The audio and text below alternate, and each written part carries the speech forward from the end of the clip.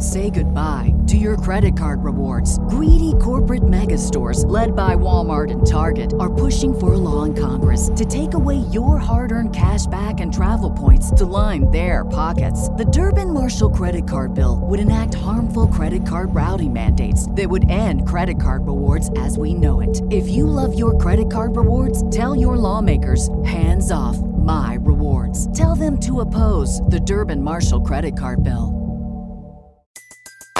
Everybody in your crew identifies as either Big Mac Burger, McNuggets, or McCrispy Sandwich. But you're the Filet-O-Fish Sandwich all day. That crispy fish, that savory tartar sauce, that melty cheese, that pillowy bun. Yeah, you get it. Every time. And if you love the Filet-O-Fish, right now you can catch two of the classics you love for just $6. Limited time only. Price and participation may vary. Cannot be combined with any other offer. Single item at regular price. Ba-da-ba-ba-ba. Think you know fantasy basketball?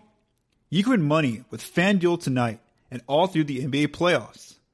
Draft your fantasy basketball team for tonight's playoff action. It's quick and easy, and you could win huge cash prizes. Sign up for FanDuel now using promo code LINEUPS and get a $5 bonus with your first deposit. Just visit FanDuel.com or download the FanDuel app. Then draft your NBA playoff team and play for cash. Again, make sure to use the promo code LINEUPS when signing up. Do it now so you can win on the games tonight.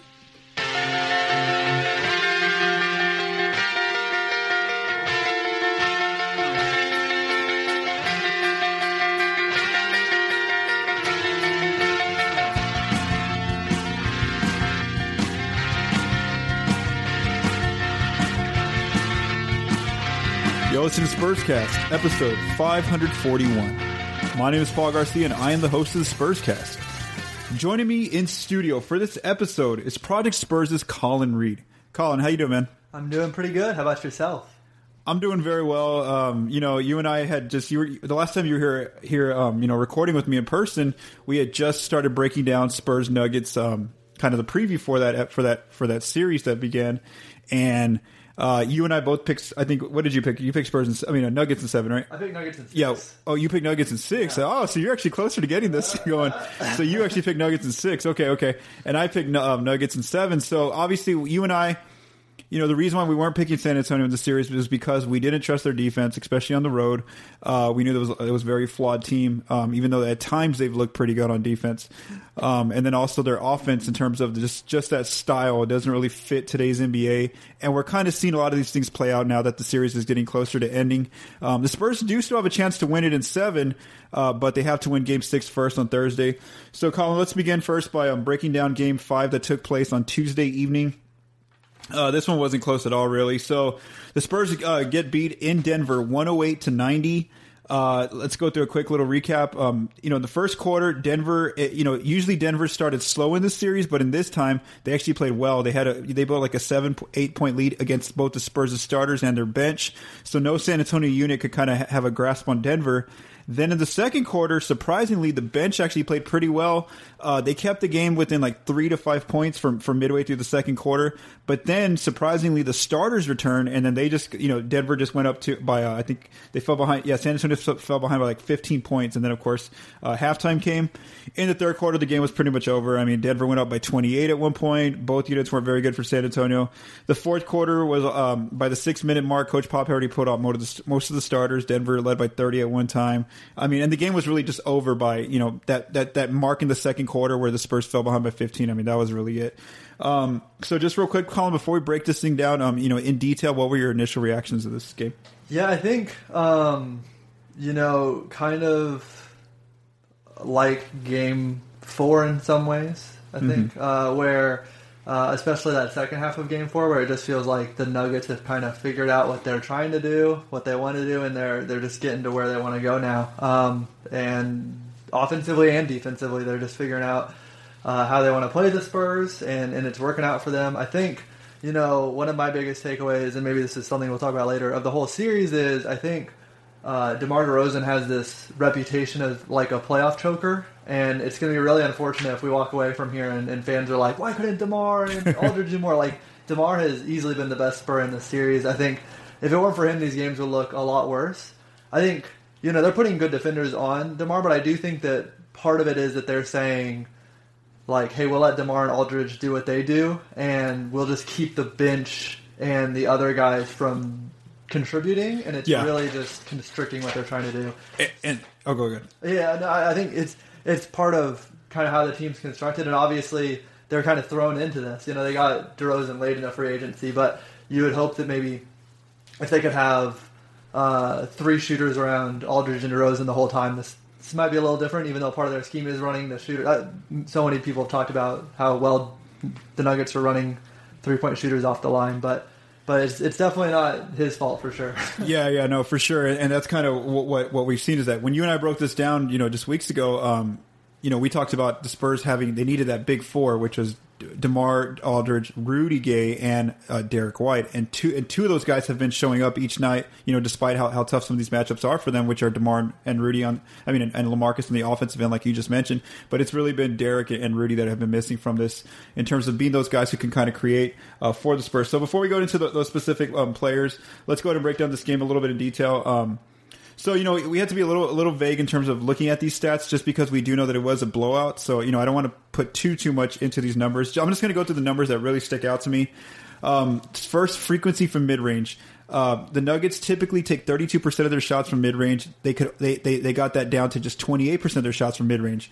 They made 57% of their mid-range shots. So this stat tells me that the Spurs didn't get their wish in terms of forcing Denver to take a lot of mid-range looks. It tells me that Denver played well against the Spurs' defense, got to their more specific spots either at the rim or from the 3-point line. Also in the half court, Denver scored 113.7 points per 100 possessions, and typically they only scored 95. So that was almost 20 plus point jump right there. So it tells me again that they really, really picked apart San Antonio's defense in the half court. Some other areas to stand out to me. This has kind of been the thing I've been talking about for a few games now. Frequency from 3. The Nuggets got 37% of their shots from 3-point line. Typically, they only got 32%.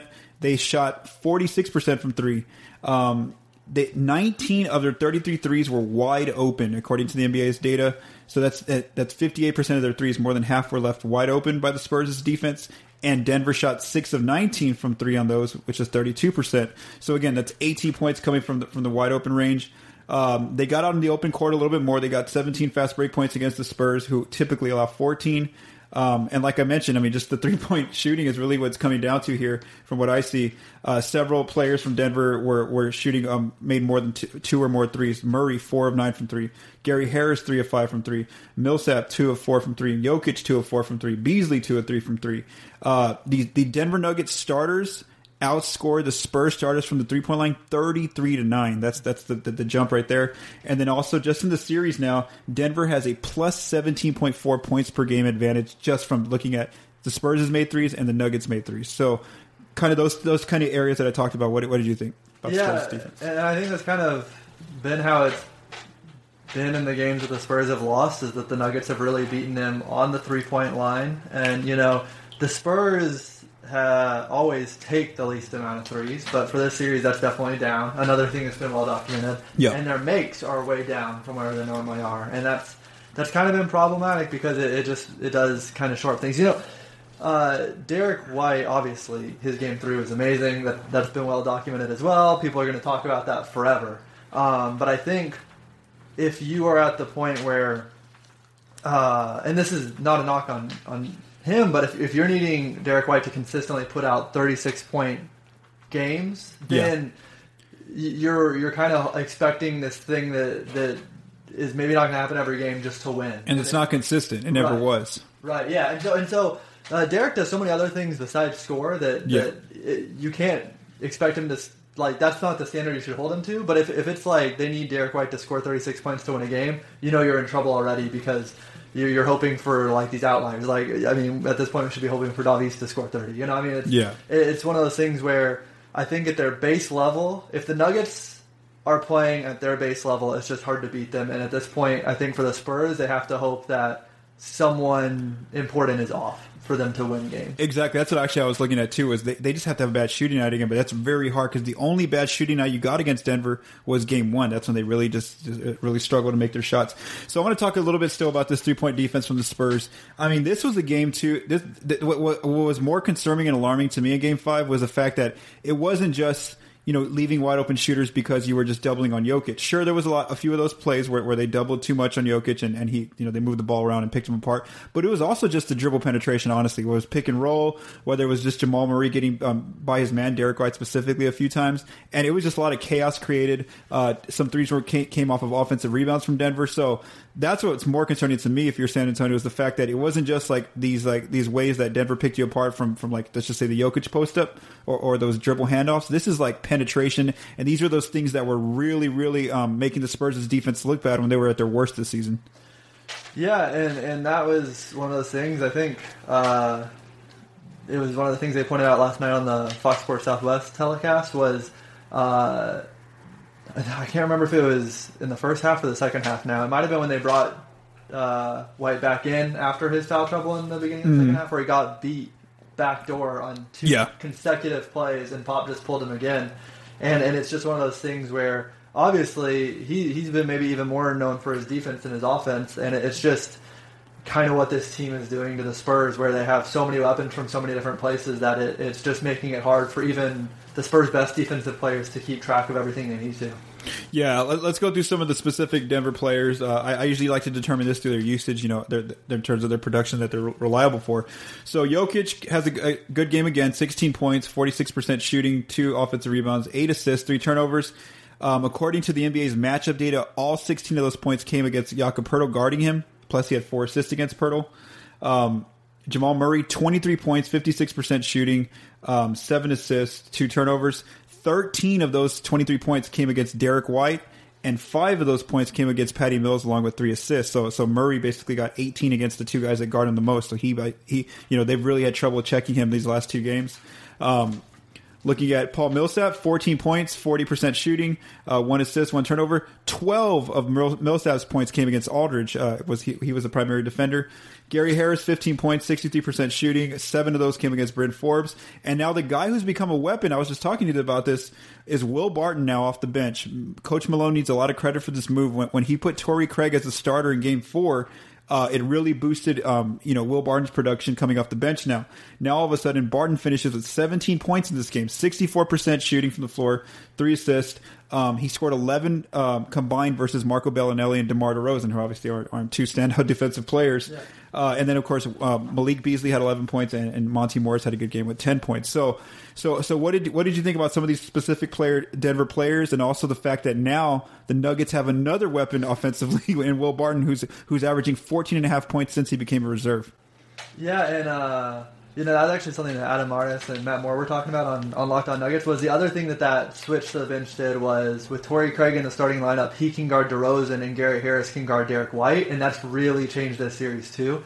But yeah, I think Barton is probably one of those players who is like a confidence and a rhythm player, and I think that sometimes he sees benching, and I mean, he even spoke to as much. He sees it as like a challenge. He sees it as like, I disagree with this move, so I'm going to go out and prove you wrong. And I think maybe when you're in this kind of situation, that kind of attitude for players who kind of feed off that is better than maybe like, oh, I'm missing shots now, this is kind of happening. And so I think, while it may have upset him, I think it put him in the mindset he needed to be in to succeed.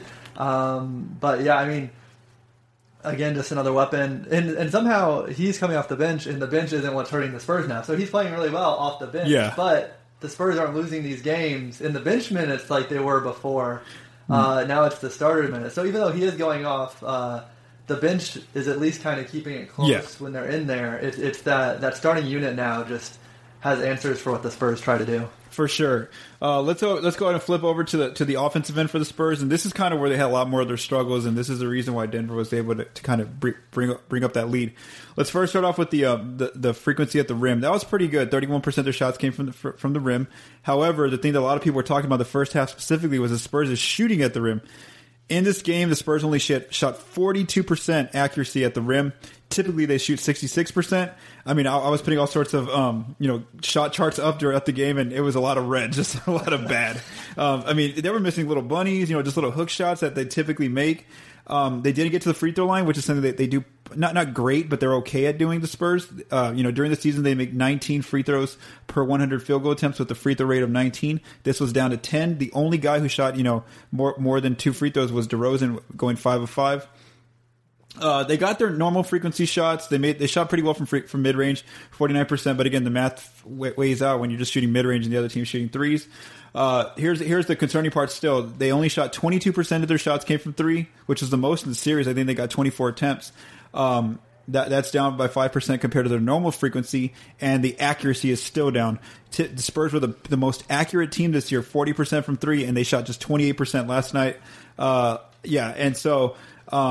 Kind of, what did you think about their offense, just before I go into the specific players? Yeah, I think the threes are really what are kind of the most startling, because I think, you have in Game 3, what was so effective was DeRozan and White attacking the rim the way they did, and it obviously just makes it so much easier when you have players hitting from outside. And when that's not happening, it's easier to kind of load up inside, and it's just... I would have to maybe kind of rewatch and keep a close eye on it to see how much of it is just missing shots that are in rhythm. I know the Nuggets really have been trying to key off on their shooters. Before last night, they had said from games 1 through 4, our job right now when we're guarding Bellinelli, Patty Mills, and Bertens is do not let them shoot. Kind of stay high on them, stay close to them. Yeah, and so I think it's one of those things where it's both the defense, but also I think they are missing shots. Those players that you mentioned that they would make sometimes when they are able to get open, when they are able to get free and they take shots, they're missing them at a higher percentage than they would with those types of shots too. So it's kind of a little bit of both, and that's really hurting the Spurs offense in the series. It's making it a lot easier for the Nuggets to defend them. Okay, let's go to look at some of the Spurs' specific players. So let's start off with DeMar DeRozan, who's their main playmaker. He scored 17 points in this game, 40% shooting, 1 assist, 2 turnovers. You had mentioned this matchup, how Torrey Craig's actually guarding him pretty well. He scored 9 of his 17 against Torrey Craig. However, he shot just 29% against Craig. And he did get 5 of those free throws against Craig. So again, the Nuggets are going to take that. DeMar might get some points here, but at least they're not efficient points with Craig guarding him, and at least they can kind of lock down White with Gary Harris. LaMarcus Aldridge also finishes with 17 points, 54% shooting, 0 assists, 2 turnovers. He only scored 4 points against Paul Millsap on 33% shooting, so that's significant because Millsap's the guy who guards him the most in the series. So he really struggled against Millsap. He really, I felt, you look at the stats and the matchup stats, and he just really tears apart Mason Plumlee when he gets in there. That's where a lot of LaMarcus' scoring is coming from in the series, is against Plumlee. He had 7 points last night against him. Derek White. His stats are very misleading in this game. He scored 12 points, 46% shooting. However, all 9 of those 12 came in the fourth quarter when it was pretty much, a 30-point game, and most of the Nuggets starters, were in and out. Specifically against Gary Harris, he had 0 points against Harris and Jamal Murray actually in this game. So one thing I want to talk about White real quick. One of the stats from those matchup data, is that in 59 total possessions, Derek White has only scored 2 points against Gary Harris on 17% shooting, with 3 assists, 1 turnover, and 0 free throws. From just your observation, what have you seen in games 4 and 5 of what Gary does that is making him such an effective defender and taking White out of this as an offensive player, as far as his scoring and shot creation? Yeah, I think it was, in Game 3, a lot of what he was doing is just getting to the hoop, and I think they're just trying to stay in front of him and keep him from doing that. And I think that just altering the moves he likes to make. So I think that, again, another thing that was talked a lot after Game 3 was how much Derek went right, and they just allowed him to. And I think that's probably the number one thing that they keyed off on and tried to stop there. But I think it's just been, in general, again, I think it's one of those things where if you look at what White gave the Spurs all season on offense, it's not like he should be expected to have these 30-point games all the time. But that's true. I think that, so I think it's less about... I mean, White has, played worse even on defense since then, but I think that, he still has a good potential to have a strong game 6 and 7. I do think that obviously Gary Harris has stepped up to the challenge, and I think a lot of that is how well he's played the matchup. Yeah, no, for sure. And, just, you look at the numbers. I mean, I think Gary Harris is a really good underrated defender that maybe a lot of people don't talk about, just the fact that, he's holding to White some of these low percentages. He also did that to DeRozan, where DeRozan's shooting percentages when Harris was the primary defender were really down as well. So I think just credit goes to Harris. And like what I've seen is just the lateral movement. He's so much faster than Murray. He's just more fundamentally sound in terms of not getting beat by different kind of missteps that Murray was getting beat by. And then also just the length. I mean, he's almost like wide size almost. So there's just a number of factors that contribute to why Derek's struggling whenever Murray's guarding him. And like you said, the expectation shouldn't be that he has to score 20 points and get 7 or 10 assists. That's just not who he was. It's unfair to put that kind of responsibility on a second-year player, even though he did have that breakout game. And I like what Coach Pop's been saying, basically calling it a great education because, Pop basically saying that, whether he plays poorly or great, this is a great learning opportunity for him in just year 2. Let's talk about another guy who the Spurs normally rely on, but he's really, really struggled in the series overall, and that's Rudy Gay. He just another game where he really struggled. 6 points, 33% shooting, 1 assist only against, the guy who's really guarding him, and he has to get some credit for this, is Paul Millsap. He's been the primary matchup for Rudy Gay, and against Paul Millsap, these are Gay's stats right now. 2.8 points, 29% shooting, 0.8 assist, 1 turnover, and 0.2 free throw attempts. So what have you seen about this matchup, why Rudy just can't go in? The fact that he's playing a bigger, bulkier player in Millsap, who you would think that Rudy could beat off the dribble, but he really can't. What have you thought about the matchup? He's also playing against Torrey Craig a lot and also Mason Plumlee. So that trio of Millsap, Plumlee, and Craig, what have you thought why Rudy just can't get going in the series? Yeah. So I think, you mentioned Millsap, and he was a player that you also mentioned giving Aldridge a lot of trouble earlier. So I think very true. This has been an amazing series from Paul Millsap. I think I had talked to you about who is the player that after the series, Spurs fans, win or lose, that Spurs fans are going to dread. And I thought it was going to be Jamal Murray, and I think he's still a good candidate for this. But I think a lot of the Spurs fans who really watch, I think Paul Millsap, they're going to remember what he did to the Spurs in this series for a long time. I can't remember exactly who it was on Twitter. I thought it might be Bruno Passos from Pounding the Rock. But I think he had mentioned something about at halftime of Game 4 that Rudy was wrapped up or something. Yeah, or I think he said the end of Game 4 or half. I don't remember when he said it, yeah. And obviously, everyone's hurt. I think he even mentioned that. Everyone is banged up in some way, and the players aren't going to make excuses for what's going on. But it wouldn't surprise me if you heard that, just because you figure that with his athleticism, they could get defenders switched onto him to be a good matchup for him in this series, and that just hasn't happened. So I think, they've just come out with a good game plan for, like I said, they have been defending DeRozan and Aldridge well, but I feel like part of their strategy has been like, we'll defend them well, but they'll get the points they get, and we're really going to cut off everyone else, and that's worked really well for them. Yeah, and, they asked Coach Pop about this yesterday. The media asked him after the game, is Rudy hurt? Is he 100%? Or they just said, is he okay? And Pop said, no, he's fine. So again, we don't know exactly how much, he really is hurt. Maybe after this, the playoffs done, maybe we get a story about, something was wrong with him. And it's just really, I talked about this in the last episode, was the fact that, like, I really feel like this is a series, though, where you do get judged a little bit harder than last year if you're Rudy Gay, because we kind of knew the expectation of last year because of the outcome that was going to happen. You're playing the defending champs who were probably unbeatable, which were the Warriors. Kawhi was having his whole situation where he didn't show up for the play. He was hurt or he was rehabbing, whatever. I don't want to go through the drama again. But just the fact that we knew that wasn't a total Spurs team. So in a way, all those players last year, it almost felt like they got a pass just because of the circumstances that they were dealt. Well, now, this is a series that I mentioned where both teams are pretty balanced, even though Denver does look like the better team now as we've gone forward. But initially, these felt like balanced teams, and I really feel like that's a little bit where I think the Spurs are going to weigh his performance in these playoffs a little bit, right now, because this is supposed to be like a pretty even matchup.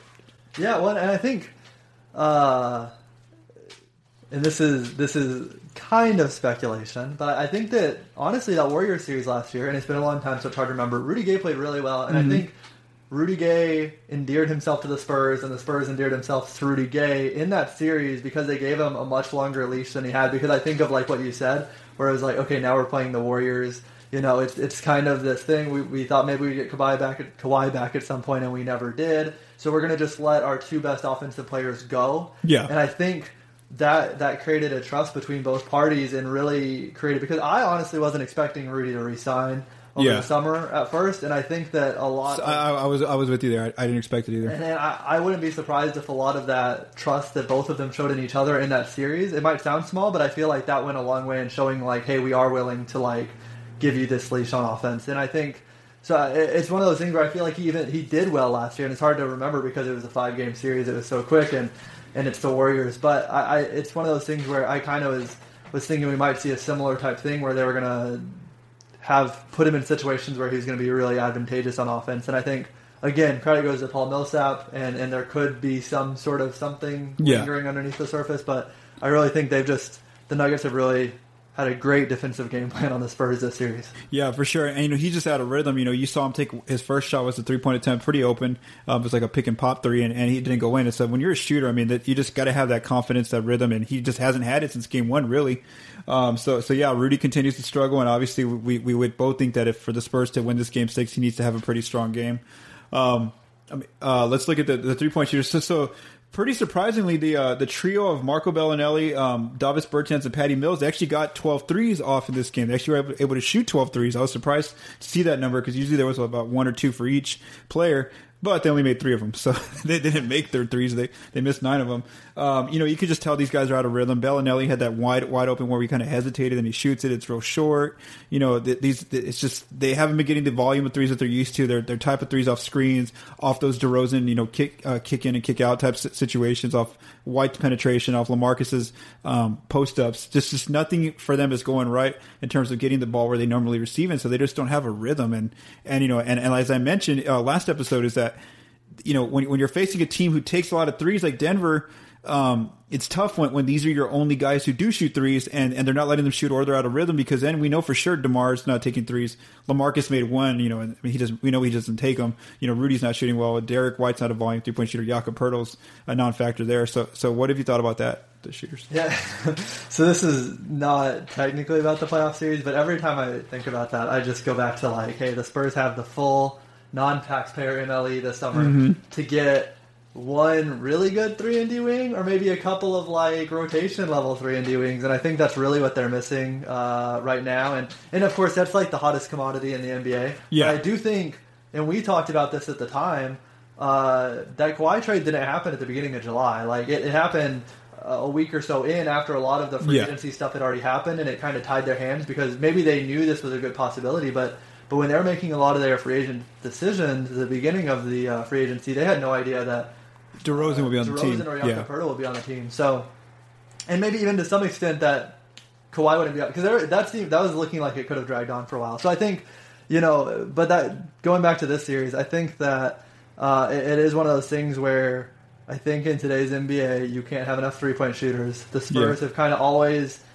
zigged or zagged when the NBA zigged, and I think that people remember 2014 as this amazing like shooting season, and it was brought up sometime at the end of the season where like this team shoots a higher frequency of 3-pointers than that team even did. So that is like just a different NBA back then. Like we look at it as like, oh man, they made all these threes, but that's never really who the Spurs have been. And so I think while this is a negative in this series, the one thing is maybe this will be something where they do step back, because for a long time we were saying that about small ball. Like the Spurs just would not play small ball like under any circumstance, and then they tried it out a little bit, and then this year they played it a lot. Yeah, for sure.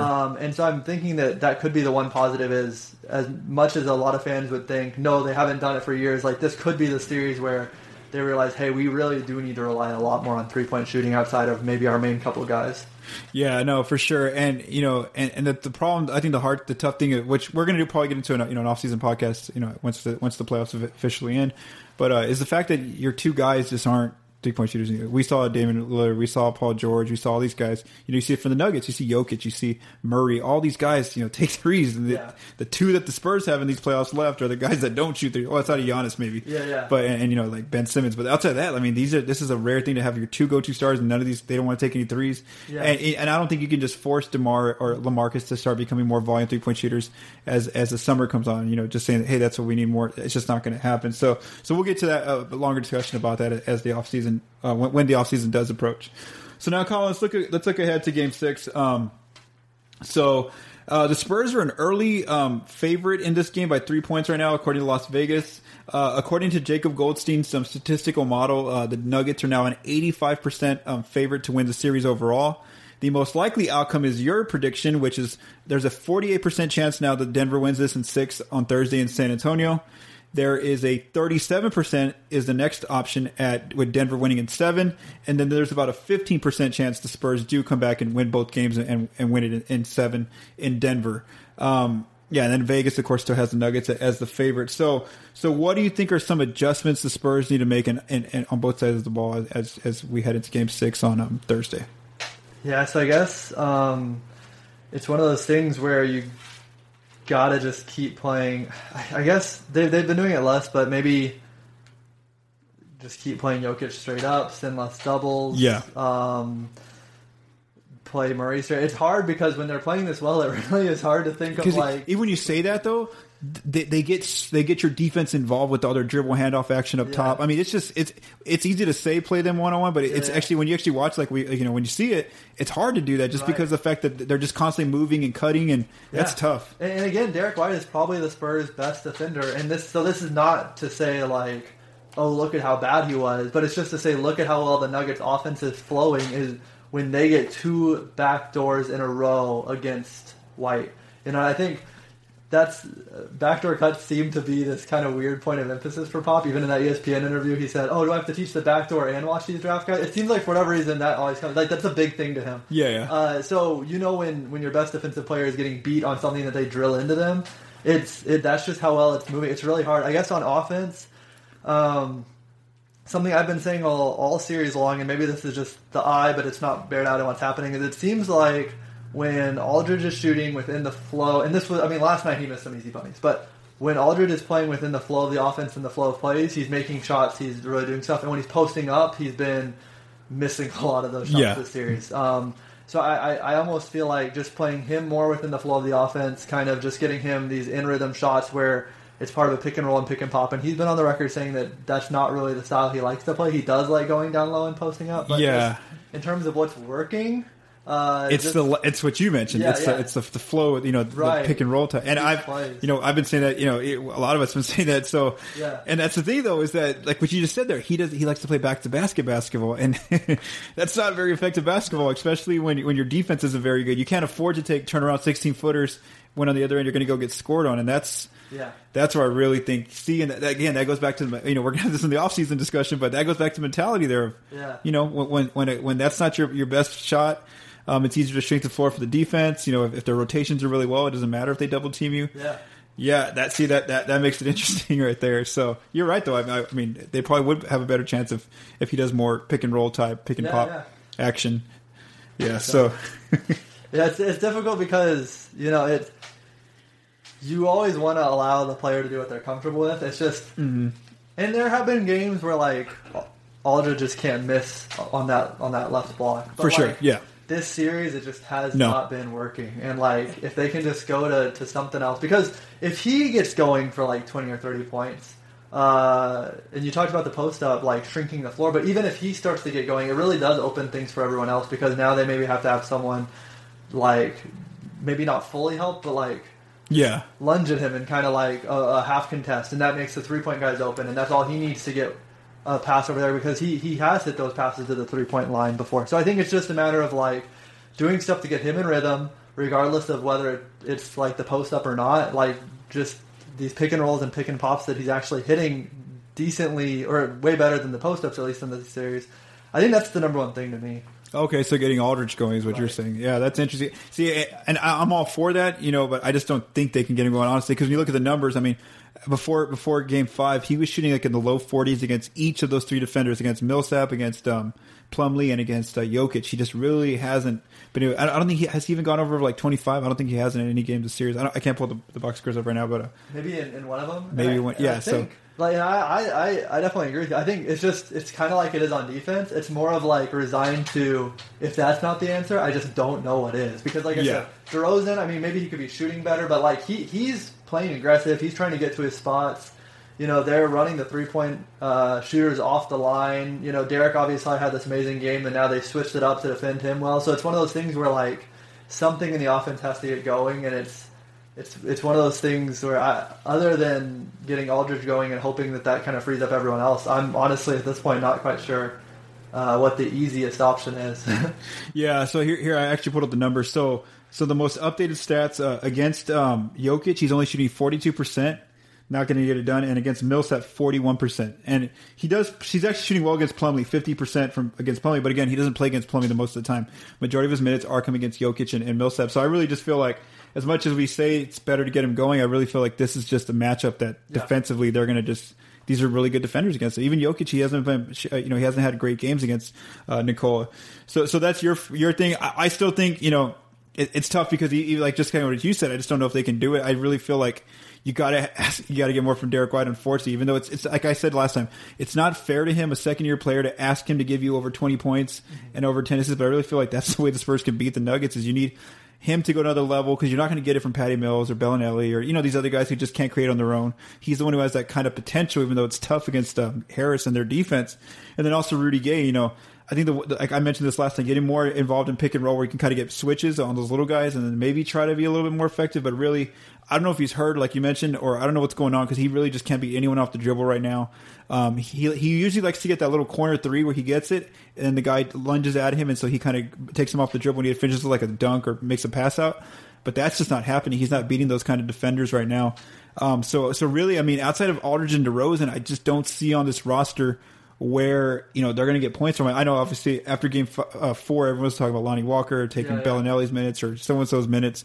But even last night I watched Lonnie play, and he just it's not fair to put a rookie in there and expect him to go off or do something so different. So I just feel like offensively they're really, really stuck right now, especially if Denver continues to keep that game plan of taking away the shooters. I mean, you're really getting no points really from three outside of Bryn Forbes, and when he's off, or they're not getting hit shots, you're really getting nothing from three, like we saw last night.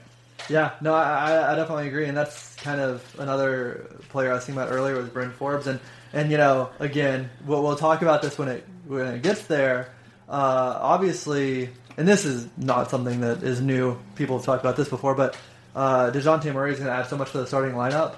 But when you're taking a 3-point shooter out, you talked about the 2 stars not shooting. Well, at that point, like your top 4 starters, I mean, Derek White can hit the 3, but like your top 4 starters aren't primarily 3-point shooters. And then at that point, it's one of those things where Bryn has actually provided a lot of value in different ways because he has spaced the floor for this first unit. And I think that he has played a really good series, but they adjusted again and made it tough for him. And like you said, when he's not getting his shots, then really the threes haven't been coming from anywhere. Yeah, no, for sure. So, I mean, like we said, right now, as we're talking about this game after Game 5, they really look stuck in offense, outside of getting LaMarcus and Aldridge going. There's not a lot of options, honestly, when you look at this roster. On defense, I really feel like they just gotta, again, just hopefully since they're at home, maybe they can play a good home defensive game in terms of rotations, in terms of not letting guys beat you off the dribble, that dribble to penetration action, really communicating and not letting a lot of those backdoor cuts happen. But it's really tough because right now this Nuggets team is just flowing. I mean, offensively, and I know we talked about Pirtle guarding Jokic one-on-one. Well, when you look at the stats, Jokic is starting to score a little bit on his own, but also he's getting like 4 assists each time, even against Pirtle in that one-on-one scheme where you're keeping Jakob high on him, so that way he's not kicking out and getting all these different kind of passes. And then of course any of the Denver players can just go off. They have multiple shooters, whereas the Spurs don't. They do have several players who can easily have a 15 to 18 point night. Right. Yeah, I agree, and I think it's definitely one of those things where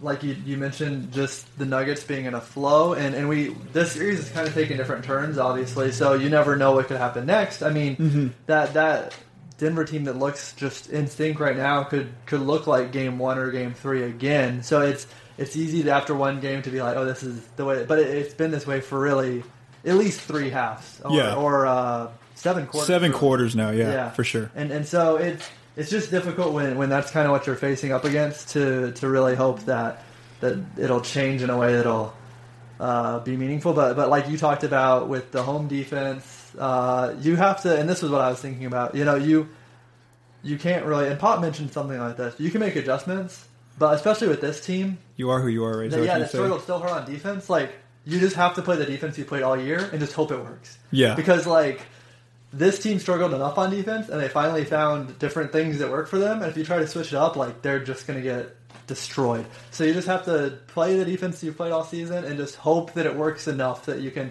Yeah, actually, the thing that I thought of that I almost forgot was that was the real one, and this is kind of way off topic, but it was just the real... You talked about Jokic playing well. The real thing for me that was in Game 5 that I realized, it wasn't even that far off of a game yet, but I knew, like, this is going to be trouble, was they turned the ball over on, like, 3 or 4 possessions. I think most of those were Jokic, and they were still up by, like, 7 after those possessions. No, and for sure. Like, okay, if the Spurs are, like, going to play like this all game, it's going to be really hard for them to win this game. Yeah, no, for sure. And, you know, I forgot. I had something, too, I was going to say that, and I just completely forgot. But, yeah, So we'll see. This is what I was gonna say. Yeah, is this the I forget just how much the playoffs momentum just shifts for, like, up until, like, that first quarter of Game 4 where the Spurs were about like 12. You just felt like San Antonio was going to win this thing like in 6, like easily. They were just, or even maybe take it in 5. And it's crazy how the momentum and just like your feel of who's the better team. It's just all of a sudden Denver just feels like a juggernaut again. Yeah. You know, and that's kind of what they haven't felt like at all, maybe since the regular season. And right now, you know, just watching the Spurs get beat down by 30. That's kind of where it feels like right now. So you never know, though. You know, we have seen momentum shift in the series where it was all San Antonio in the beginning, and then slowly Denver started to take it, and now they've really taken it. So yeah, that's the one thing you can't rule out. Right. Okay, this is something I've been talking to a couple of family members about, just kind of hypothetical chat. I don't know how much you put into this, but, you know, if you had a player like Manu, who's been like a proven leader for the Spurs for this whole time, even if he's not playing, he's just on the bench interacting with the players. Do you think they would have given up a 19-point lead and a 12-point lead? I know the 12-point lead was so early, but do you think having like that type of leader on the floor helped at all? I mean, obviously they blew leads when they were in the Big Three era. Yeah. But do you think, like, and not questioning the leadership of any one person, but just, you know, Manu and Tim were definitely like a different brand. Do you think like that's where they're missing someone like Manu? They could be missing that. I mean, obviously we can't ever tell because there's no way to quantify this. Right.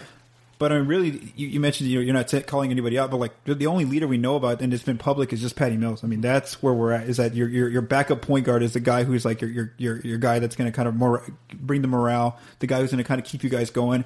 And as I've observed all year from their main guys, you know, Rudy, LaMarcus, DeRozan, they're not like Tim, Tony, and Manu where they sit next to the coach and they kind of just, you know, they're always kind of, you know, embracing the teammates and stuff like that. I mean, they do embrace their teammates. I'm not trying to call them bad teammates, but they're just that leadership part is not there where they like to sit at the corner of the end of the bench. I don't know if you've ever seen this when you go to the home games. They always sit at the corner of the bench and they kind of just, you know, stay away when they take their little breaks. They're kind of just sitting there.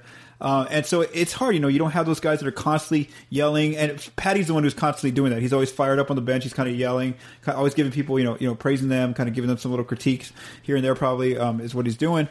And so maybe that is what they're missing. You know, you just go back to those old Spurs memories of timeout gets called by Pop, and Pop is talking with the coaches, and there you see Tony Parker pull up a chair, or you see Manu, or you see Tim, and they're getting into guys and telling them, you know, what to work at. And so, you know, obviously, like we said, it's a what if kind of question, but you know, maybe that's something to look at is maybe the fact that they are missing that their three guys are not, you know, players that you know that just look like the type of guys who are going to be those kind of leaders who are going to be more vocal and really embrace you. I mean, not embrace you, but, you know, really challenge you and, you know, get into like how we've seen Tim and Tony and Manu do in the past. And, you know, it's not fair though, because I mean, those are 3 Hall of Fame guys. So it's not really fair either to put that expectation on guys like Rudy Gay or DeMar or LaMarcus. Yeah. It's like the Derek White thing where you can't expect him to score 20 points. And I think, I can't remember if it was The Athletic or the Express News that wrote an article about like the camaraderie between those 3 players.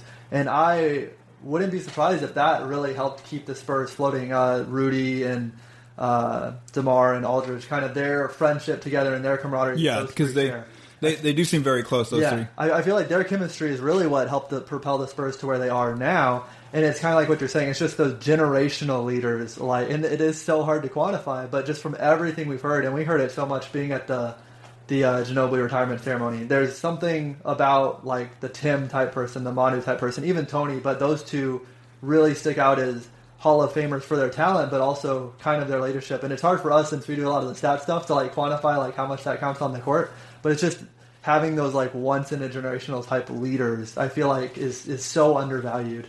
Yeah, no, for sure. And that's something, you know, to obviously, you know, it's good to discuss just because, you know, the fact that we can't quantify it, so we can't say if it's yes or no type of answer. But, you know, we'll see what happens. Like I mentioned, as much as right now it does feel like Denver's going to finish this thing off, your prediction's going to be right.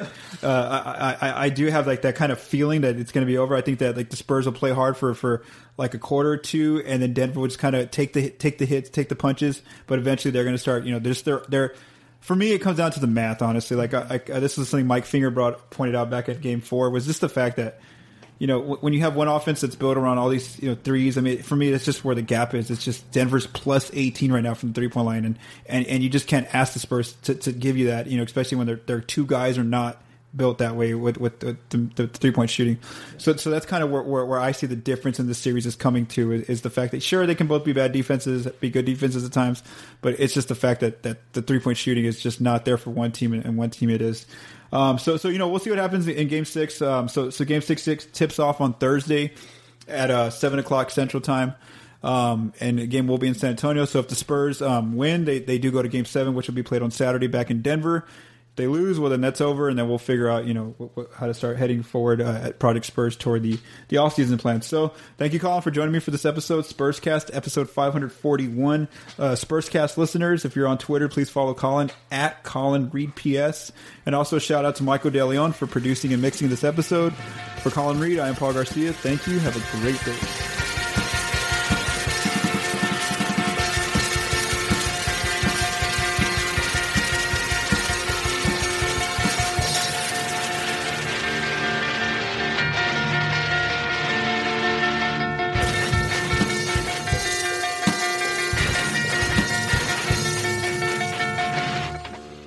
Say goodbye to your credit card rewards. Greedy corporate mega stores, led by Walmart and Target, are pushing for a law in Congress to take away your hard-earned cash back and travel points to line their pockets. The Durbin-Marshall credit card bill would enact harmful credit card routing mandates that would end credit card rewards as we know it. If you love your credit card rewards, tell your lawmakers, hands off my rewards. Tell them to oppose the Durbin-Marshall credit card bill. Everybody in your crew identifies as either Big Mac Burger, McNuggets, or McCrispy Sandwich. But you're the Filet-O-Fish Sandwich all day. That crispy fish, that savory tartar sauce, that melty cheese, that pillowy bun. Yeah, you get it. Every time. And if you love the Filet-O-Fish, right now you can catch two of the classics you love for just $6. Limited time only. Price and participation may vary. Cannot be combined with any other offer. Single item at regular price. Ba-da-ba-ba-ba.